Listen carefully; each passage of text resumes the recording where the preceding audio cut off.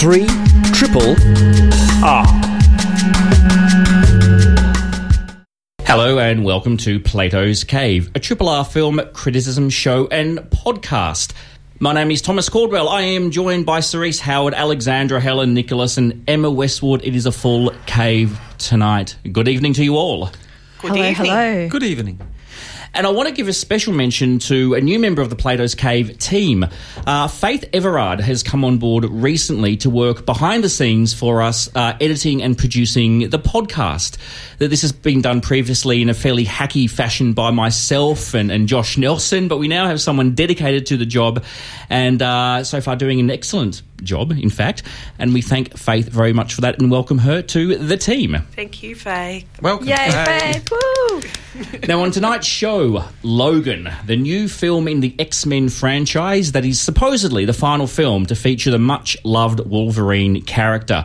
And we'll also be taking a look at Alone in Berlin, a World War II drama based on the true story of a German couple who committed subversive acts against the Nazi regime. But first, The Family is a new Australian documentary by Rosie Jones, whose previous film was the documentary Triangle Wars from 2011. The Family is a film about the Melbourne cult of the same name, which, although it still does exist today in some degree, it was most prominent in the 1960s to the 1990s. The cult was led by a woman named Anne Hamilton Byrne, who believed herself to be the reincarnation of Jesus Christ. Her and her husband acquired the custody of several children that she raised as her own. Now, Jones's film explores the influence the cult had throughout several Victorian legal, medical and political institutions, and also the police investigation into the cult that lasted several decades and resulted in a raid to rescue the children. Interviewees include members of the police who were involved in the investigation, as well as several of the cult's survivors. Now, I'm going to sort of decline from commenting. This is a MIF Premiere Fund film, and I do work for MIF, completely separate to the part that did make this film, but I still feel like I should sort of sit back and let the others discuss this film, or can I just sneak in that I think it's absolutely brilliant? Bite your lip. You're not meant to say anything. Hush your mouth. It's transparency. He's being transparent. No, he is. That's all I'll say, though, but I'd love to hear what the three of you thought of The Family. I don't think we're going to be short of things to say. No. Hot diggity, what a film, huh? Yes. It's Come on, guys, quite- we've got to lift the level of discourse I think here. that it's... Thank God I backed off all from this right. now. Above hot diggity. Yeah, hot diggity. Okay, mental note, don't start a review with hot diggity. You know, when I heard that there was a documentary on The Family, the first thing that I thought of was the Other Family scandal, Yeah. the Other Family controversy, which has been a bit more forgotten. I mean, I don't know whether you can quantitatively compare them because... Which family is that? In the Adelaide family murders. So in Australia we have two really icky, horrible historical things that happened, both oddly Yay for called us. The Family. I don't even know if you legally could make a documentary about The Other Family, and we've got this one on our hands to tackle. Let's get through one and then we'll deal with the other. Well, weirdly, I've got a third family unit, you could say, to throw into this mix. This isn't your personal... Is this your personal family? Not so much. And I say that having cleared that with lawyers. No, not at all. No. I mean, just in terms of sometimes that term is used as a throwaway reference for the Cosa Nostra or the Sicilian mafia, okay. and who have famously tentacles in places where this film shows that this little operation, running largely out of hilly and regional areas, actually somehow manages to have its tendrils into seemingly up to the very top of the state, even though it's not really quite fleshed out. But we understand the Department of Premier was made aware at some point of the bad things going on in them hills, and nothing further developing. The hills have eyes. Discuss. Discourse lifting, people. Discourse lifting. Come on. I felt that I think there's something about sect and cult documentaries that is just always fascinating, and there seem to be endless. I mean, every country has its dirty secrets that seem to, it's Kool-Aid that it's going to drink. Ours, in Melbourne, The Family, I almost sound proud of it. That's wrong. Absolutely not. I found that it was completely chilling because I did know about it and I remember it happening at the time. And Anne Hamilton Byrne, especially this woman who looks like Joanna Lumley, running this... what you usually think of in terms of a cult is something that's aside from society and runs separately as its own little outpost. But this was part of society. I mean, they did live away in Lake Eildon and in Alinda in the Dandenong Ranges, but they, as Cerise has already said, they infiltrated the upper echelons of society, the power mongers of society, who actually believed and seemed to follow her. And there's no way, in terms of what this cult did, there was starvation. I don't believe there was sexual assault, but there was starvation and there was terrible emotional assault and emotional manipulation, and then forcibly giving these children LSD and experimenting on them. So the fact that people that were in positions of trust were actually condoning that is absolutely terrifying. And this is Melbourne. This is us. And it's in the not too distant past. And I think that's one of the really powerful things in this documentary. When I was watching it, I wasn't aware, and I don't think that this is a spoiler because I don't think the film particularly, it's not a reveal or at any point in the film. It's not a ta-da moment. She's still alive. She is. So there's this strange feeling watching it that it's all being talked about in the present tense that I wasn't quite following. And it's like, why isn't this film really kind of kicking the boot in? And it's like, well, because it's not something that happened a long, long time ago. This is, and the interviews with the people that survived. I think one of the really emotionally intelligent things about this film is how it balances this scandal aspect. That we all just sup on that teat, don't we? We wish we didn't, but we're there supping away. But tabloid headlines. It balances that with an extraordinary sense of tragedy and sadness and loss, the loss of childhood that these people experienced.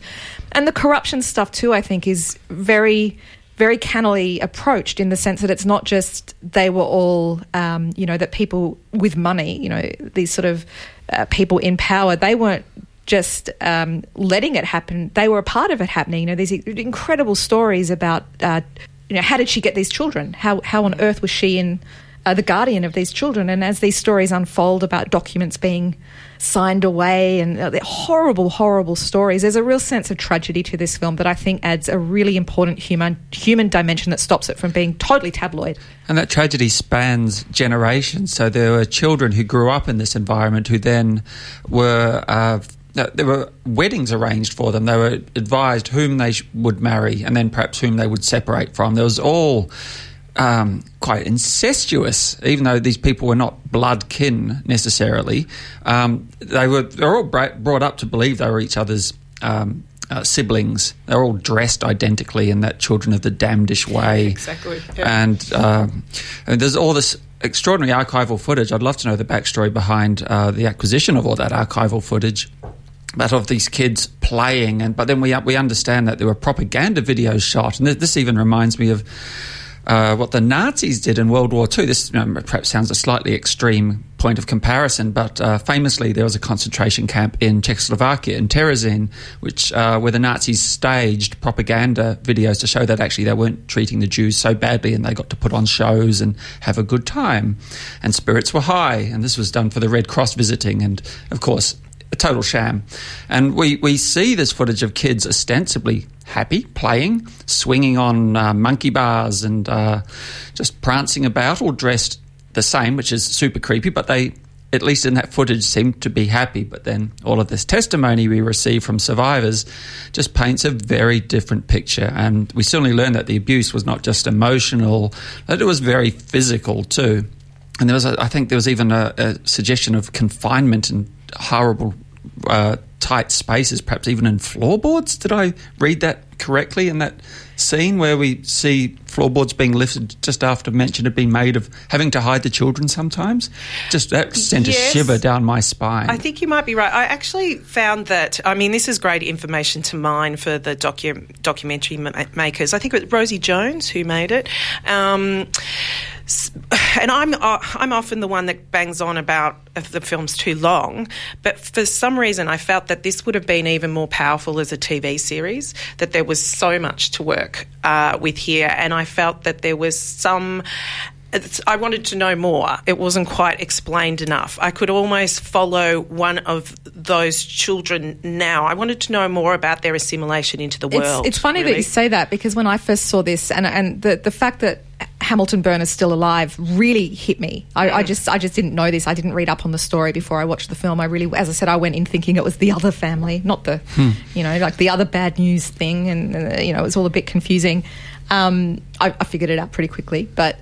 So that really knocked me out, and that was that shock that this is still going. So I think that there is a very conscious sense that this is scratching the surface. It does feel unfinished. It does, doesn't it? Yeah. But I think that is part of that's exactly part of the point, that, this trauma is ongoing. And so, I think rather than an actual structural thing or a formal thing, I think that there is this ambiguity that's always, that's just going to hover over this horrendous story. There's a lot made of that a lot of people in affluent Melbourne in the late 60s were embracing search for greater meaning in life and Eastern mysticism and the counterculture was alive. Melbourne did have a counterculture. It wasn't completely sort of stuffy and 6 o'clock swillish, and that was life. There were people out there looking for a greater sense of a place in the universe.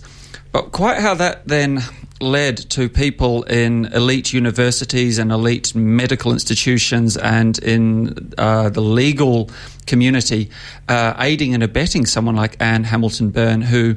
And her husband, who's such a curious figure, and I'd have liked to know more about him as well. I could watch a whole documentary about that guy. Exactly, because that dynamic between the two of them is super creepy as well. Just photos of Hamilton Byrne. Yeah. I mean, it's like she's riffing on the Stepford Wives. I mean, we've talked about the kids, and she bleached the children's hair. I think she left the redheads because she was a redhead when she was a child. Yeah. But I mean, there's a definite Village of the Damned thing, but she really looks like she's cosplaying the Stepford Wives. It's extraordinary. Because we do learn something of her backstory, and it doesn't jibe at all with, of course, what she was projecting. But then how she made that leap from someone of very modest means to somebody who infiltrates the upper echelons herself in order to win them over and have them do her evil bidding, I don't know. I would like to know. I wanted to know more about that, and I don't know legally how it could be wrangled about talking about the family today, but that was another thing. There was only one person who sort of represented the family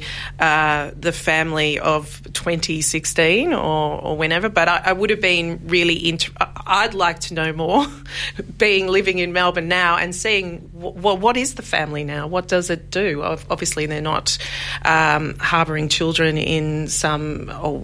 Or are they? I don't know.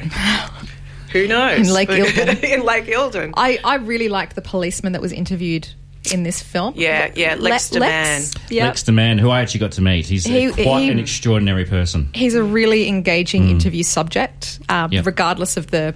there's a warmth to him and there's a real passion to the story that he tells. But I do really like the focus in this film on the survivors. I think that's really crucial. I think that she was more interested in a way in telling their story than unfolding a riveting narrative. And I think that there's a dramatic tension there, and that moments that we feel should have perhaps lifted didn't.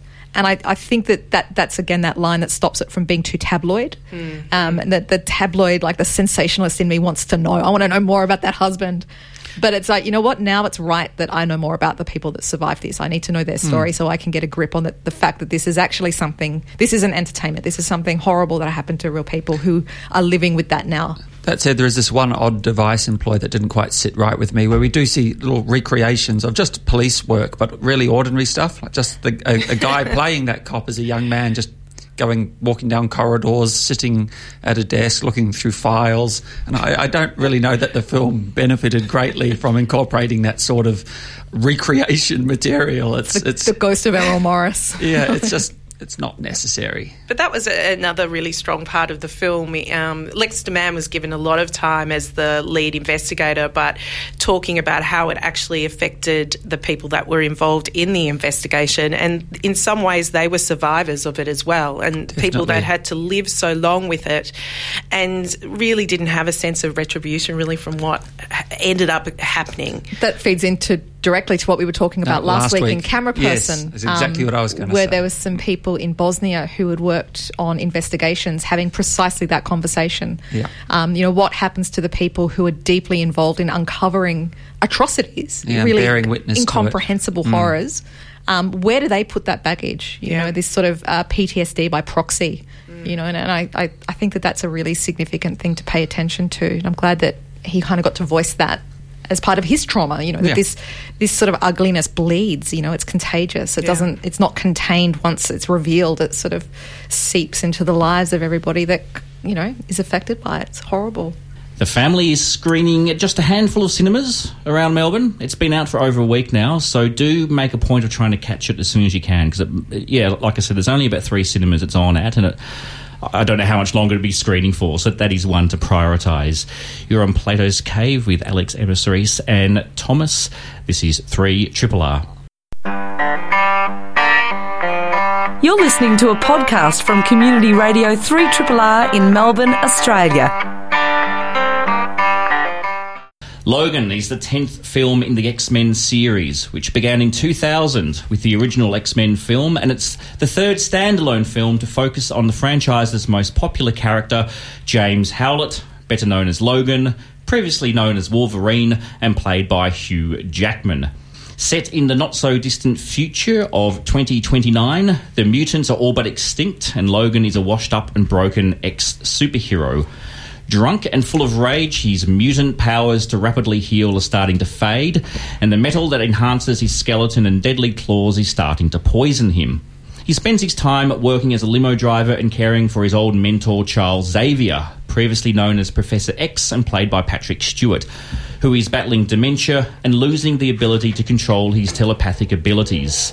Things get even more complicated when Logan finds himself having to care for a young mutant named Laura, played by newcomer Daphne Keane. This is a much bleaker and far more violent film than previous films in the franchise, and despite requiring some general knowledge of the backstory to make sense of it all, I still think it very much stands apart as a self-contained film. I have kind of worn my love for this film on its sleeve. I think the second I had finished watching it, I think this is an incredible accomplishment as someone who's never been terribly invested in the X-Men franchise. I haven't cared for many superhero films that much over the years. I think this is one of the all-time great superhero films. So that's the position I'm going to argue. Ta-da! I'm dying to know what you guys think. Well, I agree with you. I think that when you say you weren't very invested in the X-Men series, I think I saw the first X-Men film, which was now something tragic like 17 years ago. Yes, so year 2000, yeah. Yeah, and I think there's been 10 X-Men films, and this is the third, is it? Yeah, you said that. That's right. Sorry. We were doing so. Thanks for paying attention, Emma. Whoopsie. Did you say there was 3? This is the third? Yeah. Okay. This is the third standalone Wolverine film. All right. I'm glad you did that. That's really good, as you can tell. For me, it stands alone, as you said. It definitely does stand alone because I haven't seen anything for ages. And I do believe there are a couple of references to previous films that I probably missed out on, but that didn't really matter at all. I think Logan is really interesting because it is called Logan. It's not called something like Wolverine's Revenge or anything. I think it's really cleverly titled because it says straight away, being the character's actual person name. It is a character study. It is a film that is about the human condition, not the mutant condition. And in the past, for me, with superhero films, and I have a really strange relationship with them, I find most of them are terrible. The parts that I've enjoyed the most are the making of the superhero. So as soon as it becomes I don't know, them against their nemesis. Oh, you like the origin stories? Yes, I do. Right. But now I feel like I like the old ageing superhero story. So it's kind of come right around, and I found this incredibly appealing, and I found it interesting with what they did with ageing superpowers as well. In fact, excellent. Patrick Stewart's ageing superpower was wonderful. Yeah, I don't think I've seen that before, the idea that these powers at some point will start to fade, and that's what's happened to the characters in this film. Yep. Well, not fade so much as become distorted through dementia or some similar ailment, and thus his powers will be warped and need to be managed carefully by attendants, his fellow remaining mutants. I too have never had terribly much invested in this series, and I think I would have seen the second one and maybe one other, and maybe caught little snippets on TV and not really been drawn into them. But I was struck immediately by just how gritty this is. It's R-rated, I think, is it? It's actually really not for younger audiences. Not at all. No. And so it's almost, I mean, this term sounds ludicrous when applied to superhero films, but this is almost a dirty realist superhero film. It's so grim, and we really sense Logan's suffering. It is more than his superpower. We see him suffer time and again, and bear these dreadful wounds that are external, but as we're advised at regular intervals, he's being eaten away on the inside as well. And we start to see that too. He's just deteriorating, much as his mood is throughout the whole film as well. He's not terribly chipper. He must have been... he must have been a little perkier in some of the previous films. Not much, I don't think. He's always been the grumpy, reluctant superhero who was recruited and grudgingly went along with Professor X in the early days. I pray to God that the phrase "not chipper" was on the treatment for this film. Chipper. He's very not chipper. Yeah. Scene opens, Logan is not chipper. No. And thus he dispatches some baddies in a less than perky manner at regular intervals in this actually generally pretty gripping film. I normally fear the bloatedness of these sort of films, these blockbusters. This is long, but it is well paced. And it's I note the director James Mangold is someone who's come from a background of films that are sort of straddling that mainstream art house line a little. Films like Copland, which I really admired when that came out way back when. That was great. Love that. And I adored his 1995 film, Heavy, a very early Liv Tyler film, That's right. which was very much an American indie, like it was a small film. And Girl Interrupted was one of his too, I think. That was one of his, yeah. Yeah, and I actually believe he made the previous Wolverine film, which I didn't see, but this is clearly a different... This is a huge... Yeah. I mean, the last Wolverine film was actually pretty good. I saw bits of it on TV and it looked true to the norm. This did not strike me as at all typical of the genre. I've seen all of them except for the last X-Men film, which I was told by everybody was terrible. But this one is a real departure. It just has that incredible grit and the violence. I mean, so, you know, all through this franchise, they've got this character who has these amazing claws, these steel claws, and you're just waiting for him to really cut loose. In this film, we get the claws going through people's heads over and over again, and it's exhilarating.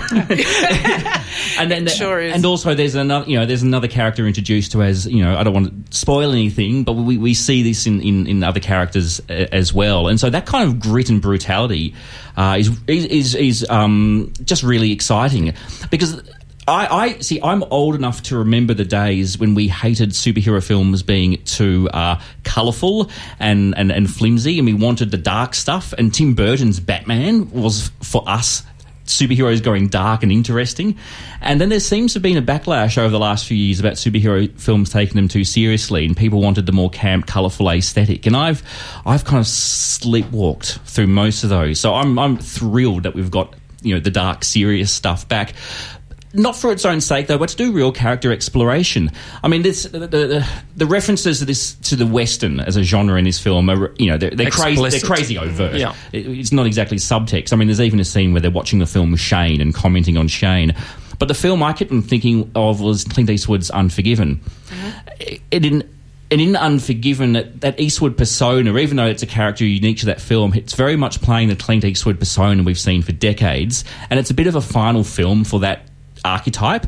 This old bitter gun slinger who's kind of forced into action one last time.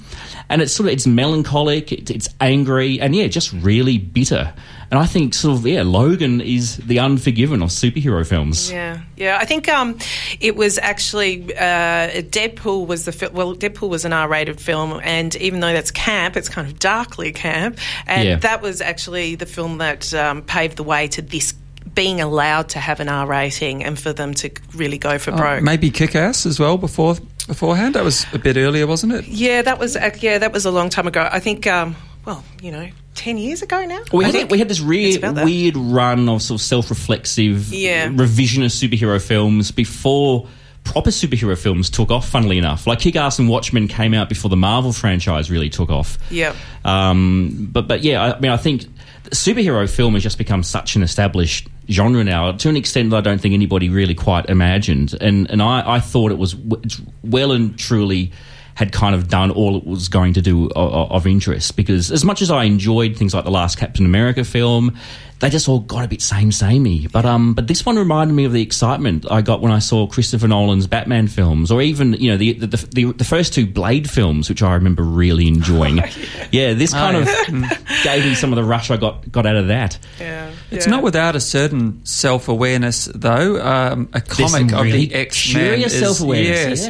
Very curious and strangely dismissive of its own, as this phenomenon of the Wolverine and X-Men franchise. Some sort of skepticism as to its own origin story in this film is just quite peculiar.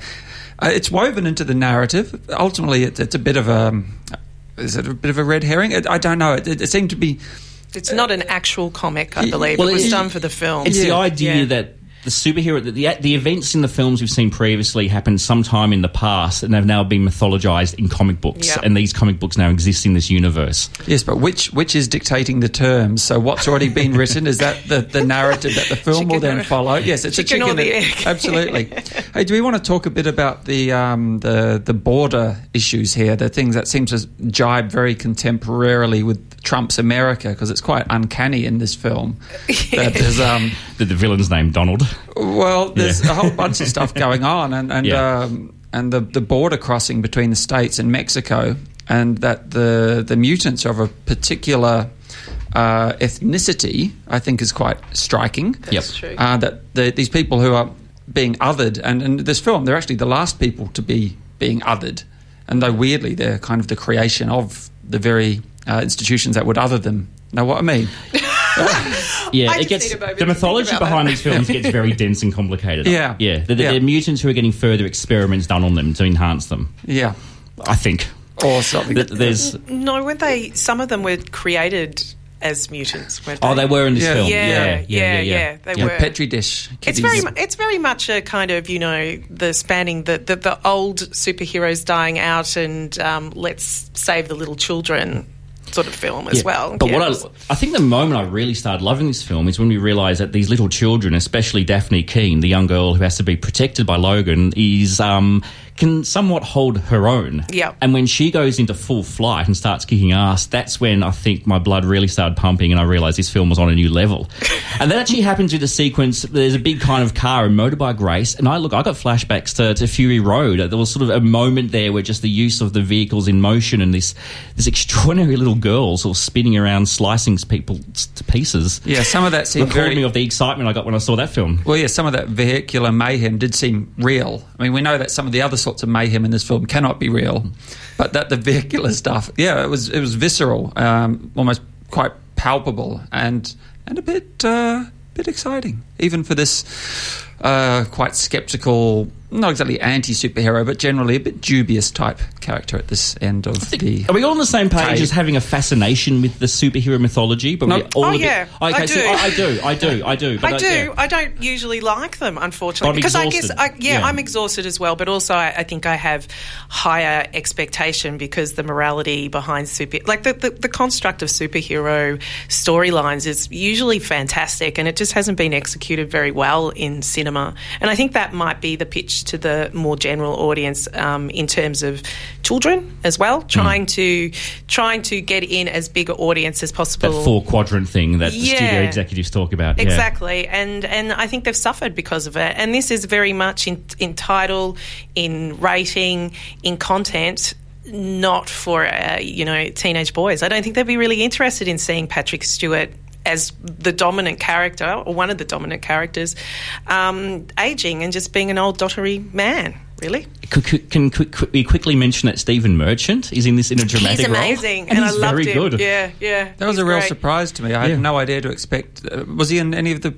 predecessors? No, he wasn't. I think another actor played him in another film. I think that character has been in there. I looked it up. I don't know. I haven't seen the film. There are serious superhero fans going insane listening to this conversation. But at least we've revealed we're not superhero nerds. So yes, we've let ourselves off. I am so pleased I'm not the only one who got all giddy by Logan. You're listening to Platter's Cave here on 3RRR. 3RRR.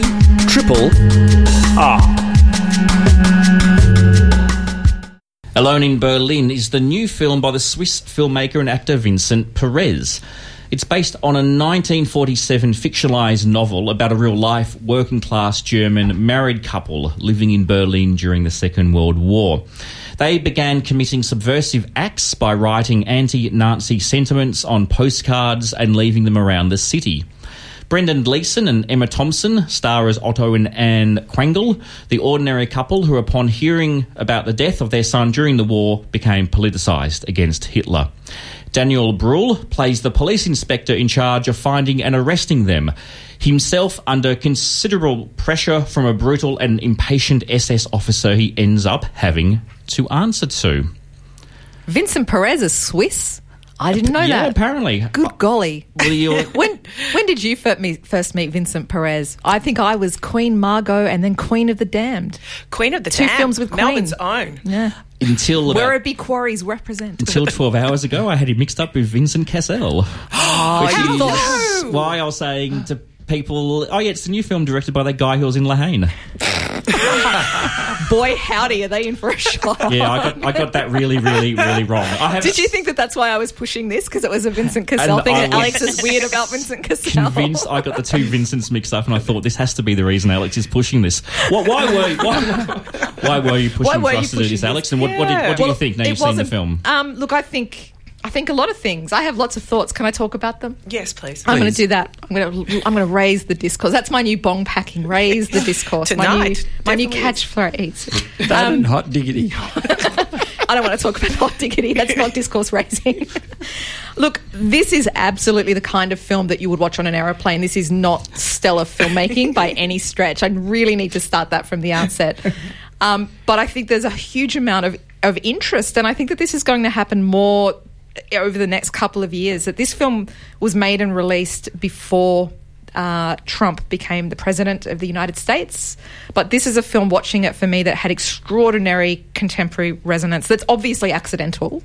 Obviously there's like a zeitgeist kind of mood going on, but I just found this so switched on, almost despite itself, to a lot of stuff that's going on now. And for a pretty formally uninteresting film, I mean, it's not a TV movie, it's Emma Thompson and Brendan Gleeson. I mean, these are really top shelf capital A actors. Somehow, well, maybe because they're capital A actors, I found it hard to buy them as Germans for some reason. Yeah, Emma Thompson, she's always a bit capital A actor for me. It's that Meryl Streep syndrome where I always am aware that it's Emma Thompson acting. But she's so English. I mean, Gleeson's the opposite English for me. Gleeson's usually pretty Irish. Yeah, mm-hmm. I don't get that. Well, she's Thompson. English and he's Irish. She's on the verge for German. me. So, I don't know.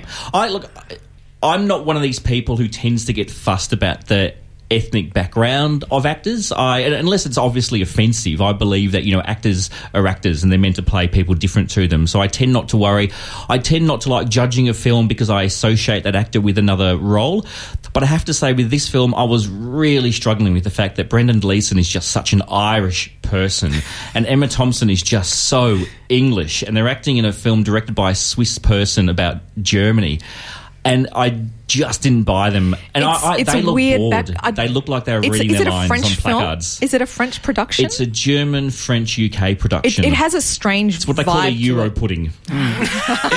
In what language? But it's not. Was it? It's in English. It's all in English. It's with German accents. Bad or good?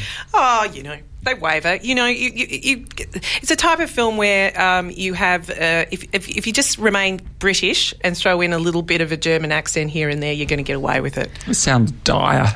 The novel that this is based on, I think that's what really brought me to this film is the source material. So this novel, quite famously, it wasn't called Alone in Berlin. I can't remember what the original novel was called. I'm feeling. I'll look it up. It's Hans Verlader is a 1947 book, and this was really one of the first books that came out in Germany that was anti-Nazi. It's a hugely important historical book. Now, it's a fictional book.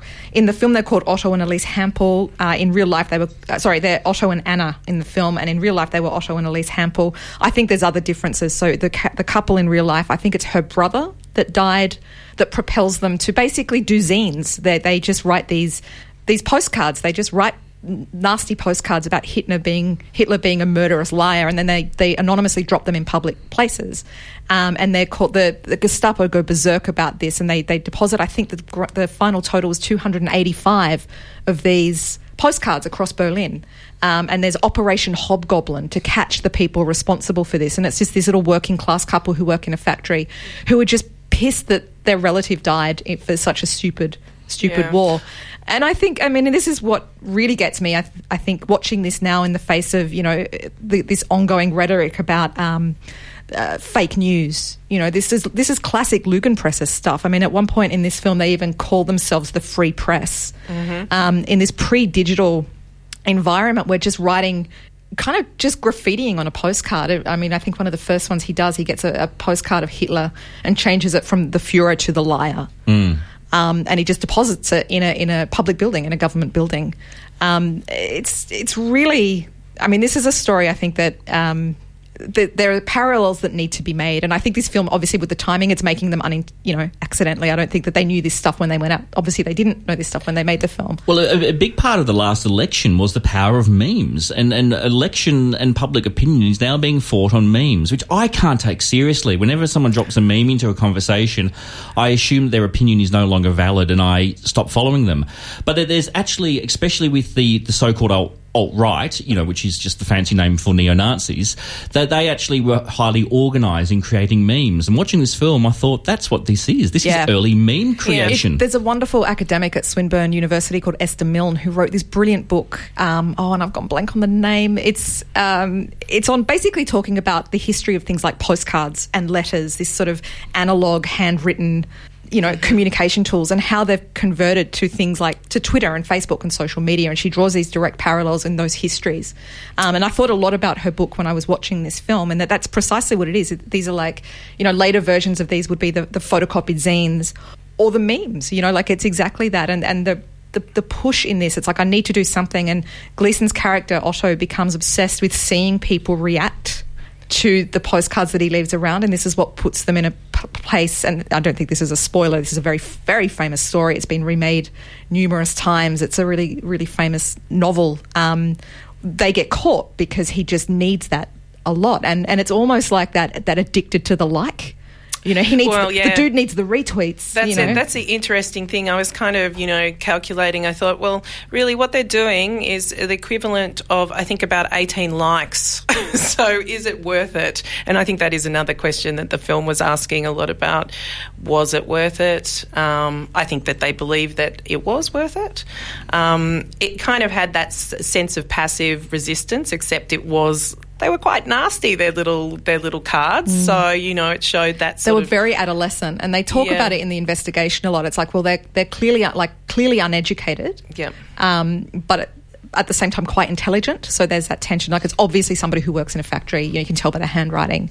The most fascinating thing about this film for me was the investigation by Daniel Bruhl's character, and I felt that almost should have been the focus on the film. How this guy was using some fairly smart police work to get to the bottom of who they were, and he wanted to prosecute this according to the letter of the law, and then his whole authority and sense of personal morality was horribly compromised when the SS intervened.